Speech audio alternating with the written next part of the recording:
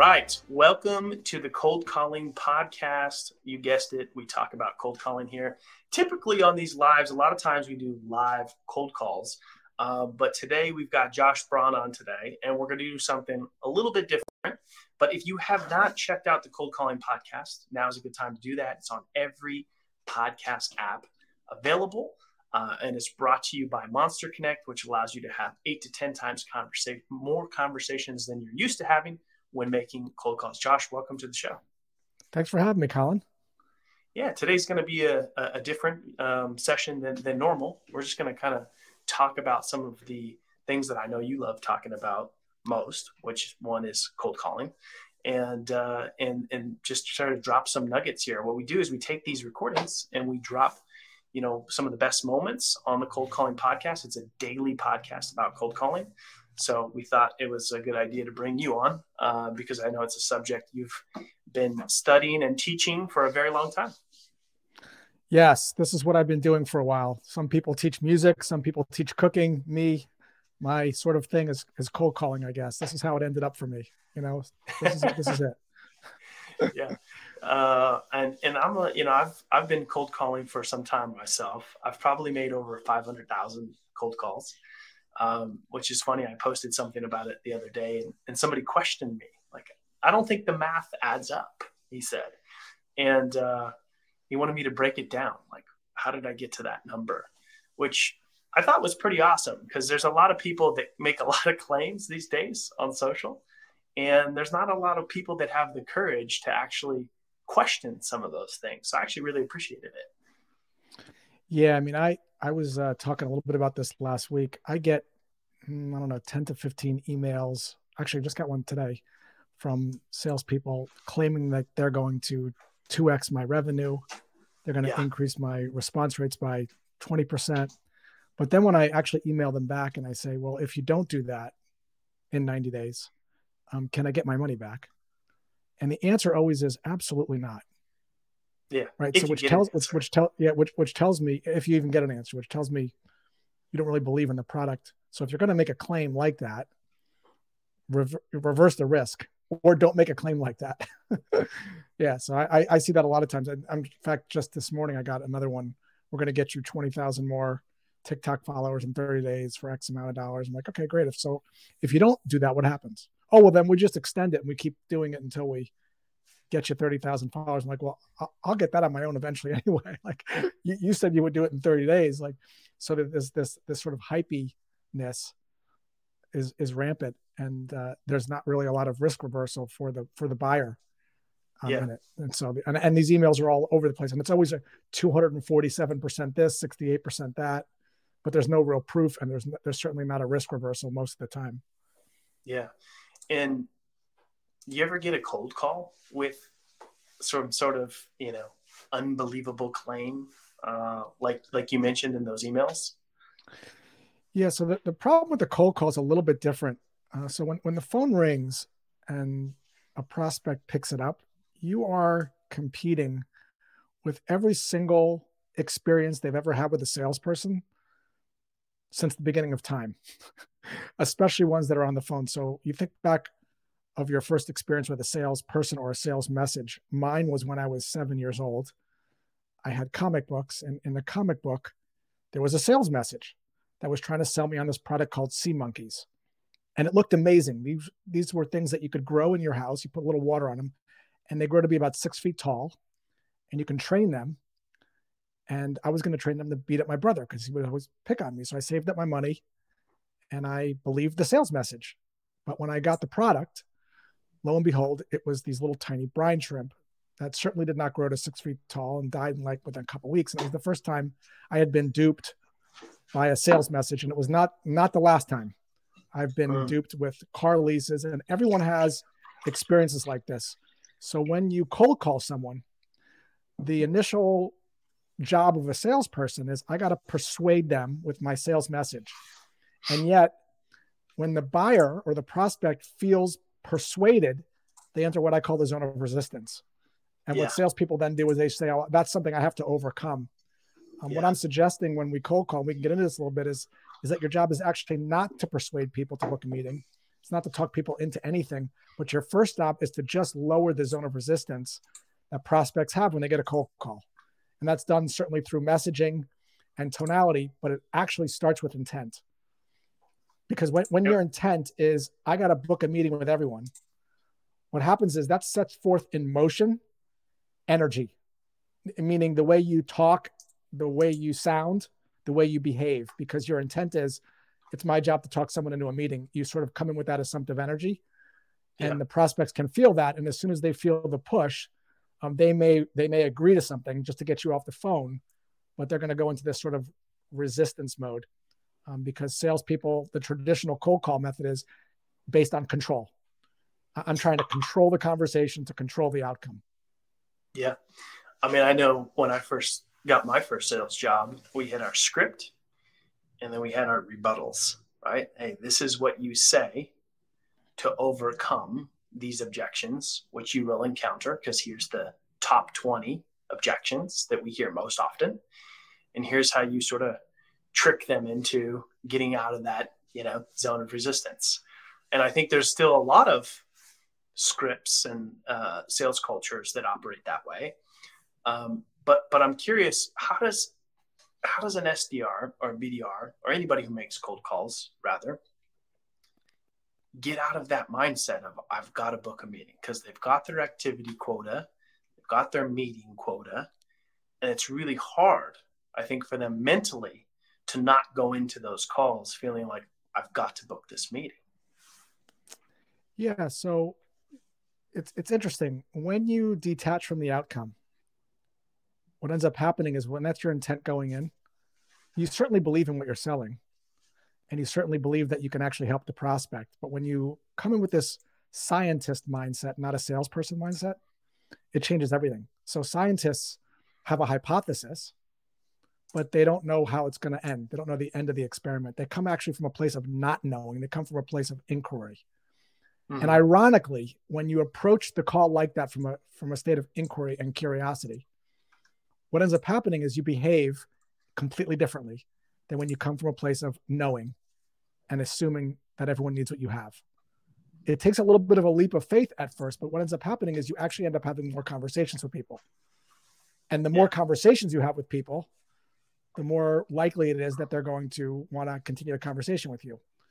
When you go into the call assuming that you need to book a meeting with everyone, what ends up happening is you say things, you sort of lose people at hello. And now you're in this world of overcoming objections, which, by the way, that term to me doesn't really make sense. The word objection to me never made sense to me, because it feels like the prospect is doing something to the salesperson. So it already gets you into this negative space. I call it resistance. So resistance is the nature of cold calling. Just like if you go to a dog park and you see dog poo on the grass, that's the nature of a dog park. If you expect to go to a dog park and not see dog poo, you're going to be very disappointed. So on a cold call, you're going to hear resistance, but most of the resistance you hear on a cold call is because of what salespeople are saying at hello. So we can go through some talk tracks that I teach, but it's very difficult for a prospect to say, I'm not interested, or I have a vendor for that, when you construct the call from a place of inquiry versus pitching. I'll actually prove it to you right now, just in a quick little experiment. We haven't rehearsed this at all, but if I said to you, Collin, the best flavor ice cream in the world is pistachio, don't you agree? I'd be like, no, I hate pistachio. Right, so that's what salespeople would call an objection, right? If I'm selling pistachio ice cream. Now watch this. Collin, I know that the three most popular flavors of ice cream are chocolate, vanilla, and strawberry. What's your favorite flavor? I prefer chocolate. Notice he didn't say, no, it's not. Notice there wasn't any resistance there. Now, what changed between those two things? Well, one, the first example, I was making a statement. I was into giving my value proposition. Pistachio is the best. You want to learn about pistachio. That's what most cold calls sound like. Let me tell you, we've discovered a breakthrough in ice cream called pistachio. The reason that I'm calling is to share this pistachio breakthrough with you. If you have your calendar handy. That's a very sort of traditional cold call script. Yours might sound different, but you're coming from a place of pitching and persuading. And when you make statements, it's very easy for brains to resist, because of how brains are wired. We all have the desire to be in control. And when we're told what to do or what the favorite flavor ice cream is, we resist. It's called self-determination theory, right? Self-motivation theory. So when I come from a place of inquiry and I'm asking you a question, it wouldn't make sense for you to say, no, it's not. Pistachio is not the best. It's chocolate, because I'm not structuring the talk track that way. Yeah. And the second option there, I felt in control. It's like, hey, he gave me 3 options. Even if none of those 3 options are even my favorite, I still felt in control. Like, of the 3, I prefer chocolate. Or you say, none of those. I like butter pecan. But it's the question, right? So I'll give you another example on couple of examples on cold calls, what this might sound like. So there's a lot of debate over permission-based openers, but let's just table that for a second, whether you like it or not. Let's just assume, start the call however you want to start it. I want to walk you through a couple calls that I've received that were based on inquiry versus pitching and how different they feel. Now, the question that you ask can't be any question. It has to be a neutral question where you're not leading someone to a desired answer. So, hey, Collin, if I could 10x your viewers, would you be interested? That's a leading question. What I mean by that is you can sense that the salesperson is trying to get me to a desired answer that's in my best interest. Versus a neutral question. Who wouldn't be interested? Right. You don't want to ask an obvious question like that, right? Do you want more sales? Right. If I told you something interesting, would you be interested? Like all these kind of weird questions. So I got a call. I wish I remember the name of the company. Optimizely, maybe something like that. But the rep said something like this, and I'm gonna paraphrase it a little bit. But it was something like this. Hey, Josh, I was on your checkout page of the Badass B2B Growth Guide and also your Poke the Bear, and I noticed that you didn't have any tracking pixels installed. How are you retargeting people that abandon their shopping cart?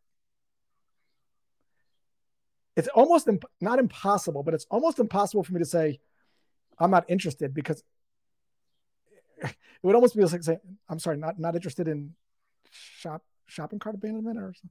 Right. It doesn't really make sense. I'm kind of focused on a specific problem. Right. I mean, it's hard. It's hard. Right. It's another one I got from this woman, Kendra, over at Gravy. Josh, I know you sell courses. How are you dealing with failed credit card payments today?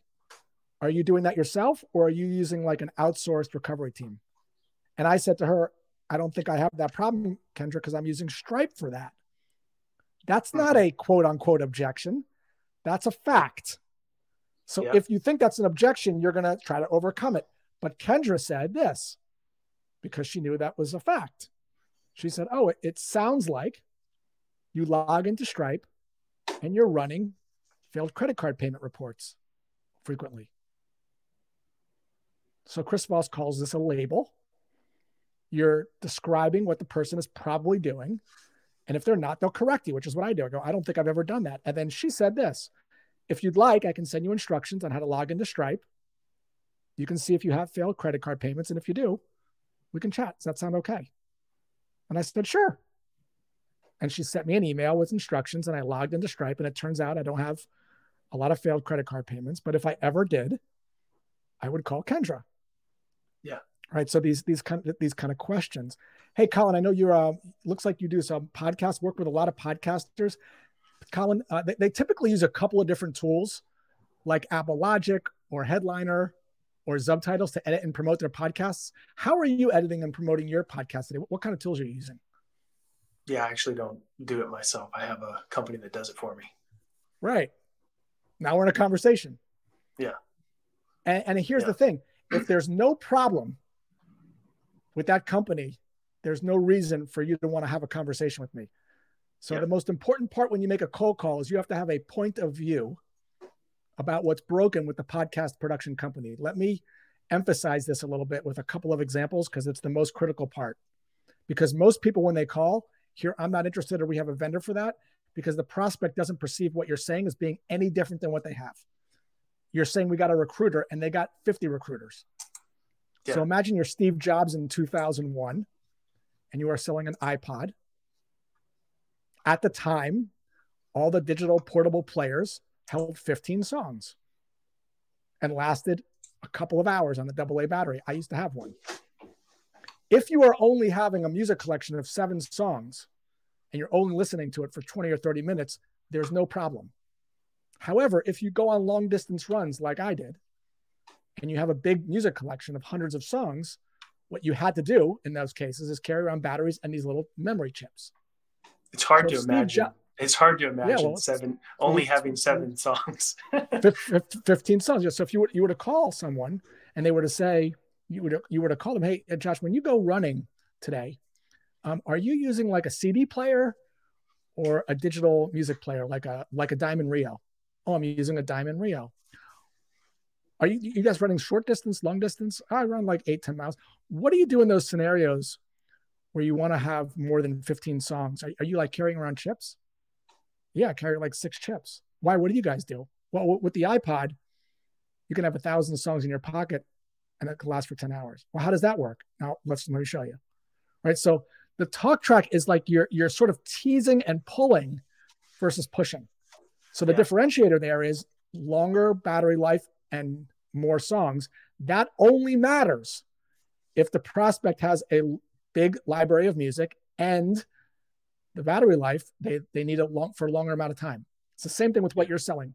Most people that I hear on cold calls are selling more MP3 players. And so the prospect is like, dude, I got an MP3 player already. You got a podcast production company already. So I don't know what's wrong with those people. Probably nothing. Now, I could ask you, how's that been going? Sounds like you love them. Sounds like I might say, Collin, sounds like you wouldn't change anything about them. Yeah. Well, it's not everything's great, right? Then we're in a conversation and we can go from there. But I think the key difference with these approaches is that the people that are doing this right, they deeply understand their customers. They understand the problems that they might have, how they're potentially solving those problems. Yes. And they're trying to get into a conversation about that rather than trying to pitch to get a meeting. You make a great point, and this can't be emphasized enough. No matter what you sell, people have an MP3 player. Meaning, no matter what you sell, they're getting the job done today. So in order for you to pique someone's interest, you have to know something they don't know that can hurt them.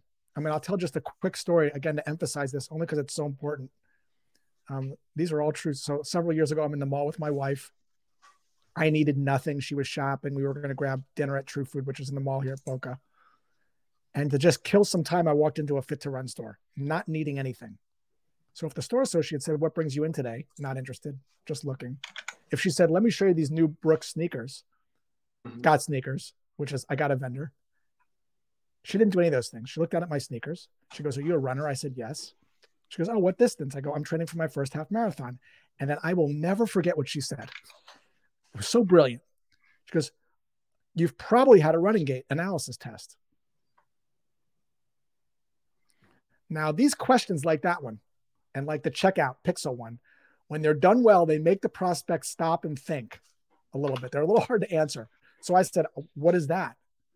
And then moments later, I'm in the store on a treadmill. I actually have video of stills of this as well. I'm running on the treadmill. She freezes the frame, zooms into my ankles, and she goes, notice how your ankles are overpronating when you run. I go, yes, so. She goes, the problem is if you run in sneakers that are not made for pronated feet, you can get plantar fasciitis and runner's knee and ultimately get sidelined for your race. If you'd like, I could take a look at your sneakers to see if they're made for pronated feet. And they weren't, and I spent $180 on new sneakers and insoles. So the point of view is, if you have sneakers and if you run long distances and if you have pronated feet, you might be at risk for getting injury. Now, if I didn't run, didn't have a race, only ran 2 miles, didn't have pronated feet, there's no problem to solve there. So she had a hypothesis and she asked the question to get me to think differently about my current solution. But there is no problem to solve if I am not running and I don't have pronated feet. But she does have a hypothesis and she's not pitching anything. She's kind of waiting for me to say, well, what do you have? Because that's when you do this really well, what you end up hearing the prospect say is, well, what do you guys have? Because that's where the next logical place of the brain goes. Because now they see there's a problem. It goes to what is it that where the brain wants to close the loop there. Right. Right. Yeah. And we have a similar store like that that does the, treadmill machine. And I had a similar experience actually. And and I have pronated feet as well, and I run. And I never knew that I had to buy a stability shoe, right? And Probably a now I will marketing never buy comment. anything else. It's probably not even a thing. We're probably just suckers. But every store that sells shoes has the machine, you know. Yeah. So I another experience I had was I was looking for a Pinarello bike, a very expensive road bike I was going to get for my 50th. And I'm calling all these stores around here, seeing if they have one in a size 50, which is my size for that bike. And a couple stores said, yeah, we got him coming over, take a look. But I called this guy, John, at Racer's Edge in Boca. And I said, hey, I'm looking for a Pinarello in Venetian blue and like a 50. And I'll never forget what John said. We don't sell bikes that way. Now, this is an expensive bike. Yeah. And this is a guy who knows what he wants. This is like a quote unquote easy inbound lead. And I go, what do you mean you don't sell bikes that way? And then he said this, the problem is if you buy one of those bikes, it'll feel great when you're riding it around the parking lot. But when you go on a 50-mile ride, it won't feel so great sometimes. And the problem is those bikes can't be adjusted. So what ends up happening is you get some back pain and knee pain. And a lot of people have to sell that bike. So I'm like, well, of course I'm going to say, well, what do you do? He goes, well, we fit you first. It's a 3-hour process. And we matched to a bike. We've done over 5,000 in South Florida area. And I ended up buying a bike from John that was actually more money than the Pinarello because he had a point of view, like Steve Jobs had a point of view with the iPod. Like you have to have a perspective. It doesn't mean that the other person is going to resonate with that. Well, I just ride the bike around the parking lot. Yeah. You know, so but again, a point of view. Yeah. Not only do you have to know, how your prospect gets the job done today, right? But you also need to know how your competition is trying to solve this problem, right? So that you can have a different point of view, right? John stood out because that's right. His point of view was different than every other bike shop that you talk to. That's right. Do you sound like every other bike shop when you make a cold call, or are you going to sound like John? Right. That's right. And most people sound like, we're a recruiting company. I was just going back and forth on someone with this on LinkedIn just before we jumped on this. She's like, I'm hearing we have someone for that already. I go, what are you saying before that? They go, well, she's saying we're a recruiting company with 15 years experience recruiting. I'm like, so is everybody. So is their existing recruiting company. Nobody wants another recruiting company. Yeah. Right. So how would you, as a recruiting company, if you were making cold calls as a recruiting company, how would you have a different point of view? Okay. So the point of view that I would have, and again, I'm not a recruiter, but here's what I would do on this situation. So let's say that there was an open position for a director of business development in the healthcare space. And I knew someone specifically at a competing healthcare company that had worked there for 15 years, but I had inside information that her boss was leaving. She was retiring. And they had worked together for 15 or 20 years. And so she might be open to different opportunities. I might, in an email, say something like that. John, saw the open headcount. You're probably getting barraged by tons of recruiters. I know a director of business development that's working for Kraft, their competitor. She's been there for 15 years, meeting and exceeding quota. She's thinking about leaving because her boss that she's worked with for 18 years is retiring. Is this someone you'd like to meet? Here's a link. Right? That's different than I'm going to find you high quality applicants faster, which is what every single recruiter says. Right? At least it's a different sort of perspective. Yeah. You have a viewpoint that you have a very specific person that you think will be exactly what it is that they're looking for, not at a competitive company. I'm a recruiter. Yes, that's right. At a competitive company that's been working there for a while. And there's a trigger event of why she might be leaving because her boss, who she's worked with for a long time. It's very specific. The only recruiter. You're the only recruiter that knows of this person. I might not be the only one, but I might be the only one that's saying this message, right? And so it's a sort of different point of view. Yeah, and it's also very specific. That's the other thing. I mean, when I do workshops like this, one of the things that I'll do is I'll say, which sales message piques your interest more? Imagine you have a broken MacBook. Yeah. Sales message 1 says, we fix computers. Sales message 2 says, we fix MacBooks. Almost everybody in the room says, I want to go to the place that fixes the MacBook. Why? Because it's more specific. And Right. when you're more specific, it just hits differently. You're more believable. Yet most sales messages sound like this. We're going to save you time and money. We're going to find you high quality applicants faster. We're going to ramp you faster. Everybody talks like that. And to your point, it's not very specific versus, hey, Collin, most people that are producing podcasts are either doing it themselves using tools like Logic, Headliner, or Subtitles, or they're outsourcing the whole stinking mess to a podcast production company. How are you like editing and promoting your podcast today? Oh, we're doing it with XYZ. We're outsourcing. How's that been going? Great. Sounds like it's checking. These guys are checking every single box. Sounds like it's perfect. Yeah. And then you might create an opening, and then I will have to say something like this. I'll have to know a weakness of a typical podcast production company. So if I'm Steve Jobs selling the iPhone, what do you do in those situations where you want to run for 8 hours, but your battery only lasts for 2? You see, what I'm doing here is I'm focusing in on what their MP3 player doesn't have, that mine does have, but it also has to be meaningful to the prospect. So if they're running long distances, that might be valuable. If they're running for 2 minutes, they might not care about that. Yeah. So I'd have to know some weakness of the podcast production company. Hey, Colin, do you ever have situations where you have a backlog of episodes and your podcast production company can't keep up? What do you do in those situations? Does that ever happen or not really? Yeah, it's happened from time to time. So that might be an opening. But what I like of how yeah. when they told you, hey, I have a podcast production company, if we're playing this through, you didn't try to overcome that, right? Which is what most people would do, right? You said, hey, sounds like they're maybe checking all the boxes. Sounds like you have that all figured out.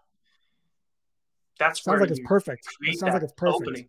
Yeah, you're not trying sounds to. Like it's perfect. No, you're not trying to overcome it. Sounds like you wouldn't change a thing. Sounds like it's perfect. Sounds like it's checking every box. But then I have to have a perspective.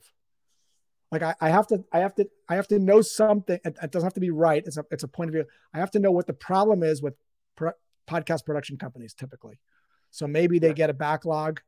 It's the equivalent of the short battery life or the not enough songs. Yeah. Like what is it? Yeah. So how long you been working with those guys? Like 10, 15 years? Yeah. Do you pause there when you say, hey, sounds like that's, because sometimes they're just gonna take the bait themselves and be like, oh no, it's not perfect. It's mostly good, right? You're hoping to create an opening where they're going to correct what you've just said. I'm not actually hoping for anything. I'm just taking it for as it is. So that's a label. So it sounds like it's perfect. I'm going to shut my mouth and you're going to say, well, it's not perfect.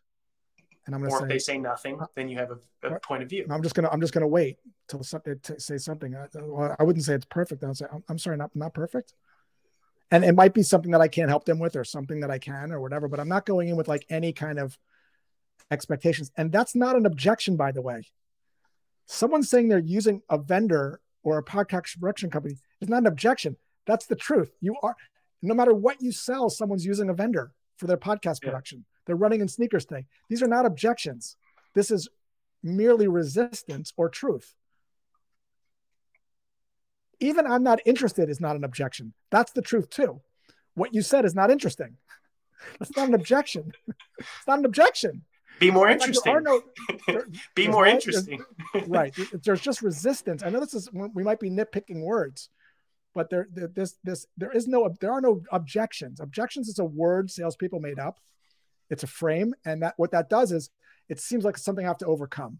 What I'm suggesting here is like dog poop. Resistance is a natural part of a cold call. And so we're going to embrace that and move with that and not think that's something that we have to even overcome. We're just going to move in harmony with it. Because all you're doing is creating more resistance. That's right. You're trying to, it's like becomes a power struggle of control. Yeah. And this gets back to self-determination theory, like a basic human need. Let's just forget about sales for a second. A basic human need is autonomy. Control. Mm-hmm. Like assuming that you like pizza and I said to you, hey, we can go wherever you want but pizza, you're going to think somewhere. I just actually had this happen. This is interesting. I was at a sales workshop in Kansas And the guy that hired me came out on stage before I got out there. And this is the first thing he said to everyone. I want everyone to put their laptops and devices away. When those are out, you get distracted. And I want your full attention on Josh. Now, everyone complied, but they weren't happy about it. Versus if you did this. Hey guys, I just saw this talk on YouTube last night by Dr. Sarah Burns. And she was saying that during workshops, if you have your devices out, you can sometimes get distracted. It's your choice whether or not to take them out or not. Leave that at your discretion, completely up to you. That is a very different message. One is I'm trying to control and take your autonomy and your agency away, which is the traditional cold call process, which is not how brains work. It's not how people are wired. And the other one is surrendering control. Mm-hmm. So this approach that we're talking about here surrenders control to the prospect where it belongs, which is going to lower resistance because, again, a human need is autonomy. Yeah. Well, Josh, as always, it's been awesome having you on. Always love talking to you about these things. Any final thoughts as we wrap up? And then where's the best place for folks to check you out and see what you got going on? LinkedIn's always the best place for me. I'm hanging out there most days. Or my website, joshbraun.com. Awesome. Thanks, Josh. Appreciate it. If you haven't checked out the Cold Calling podcast, do that now, where you can find all the best moments from these sessions. And we also post live cold calls so you can hear the other side of the conversation. Cold Call Podcast is brought to you by Monster Connect on all your podcast apps.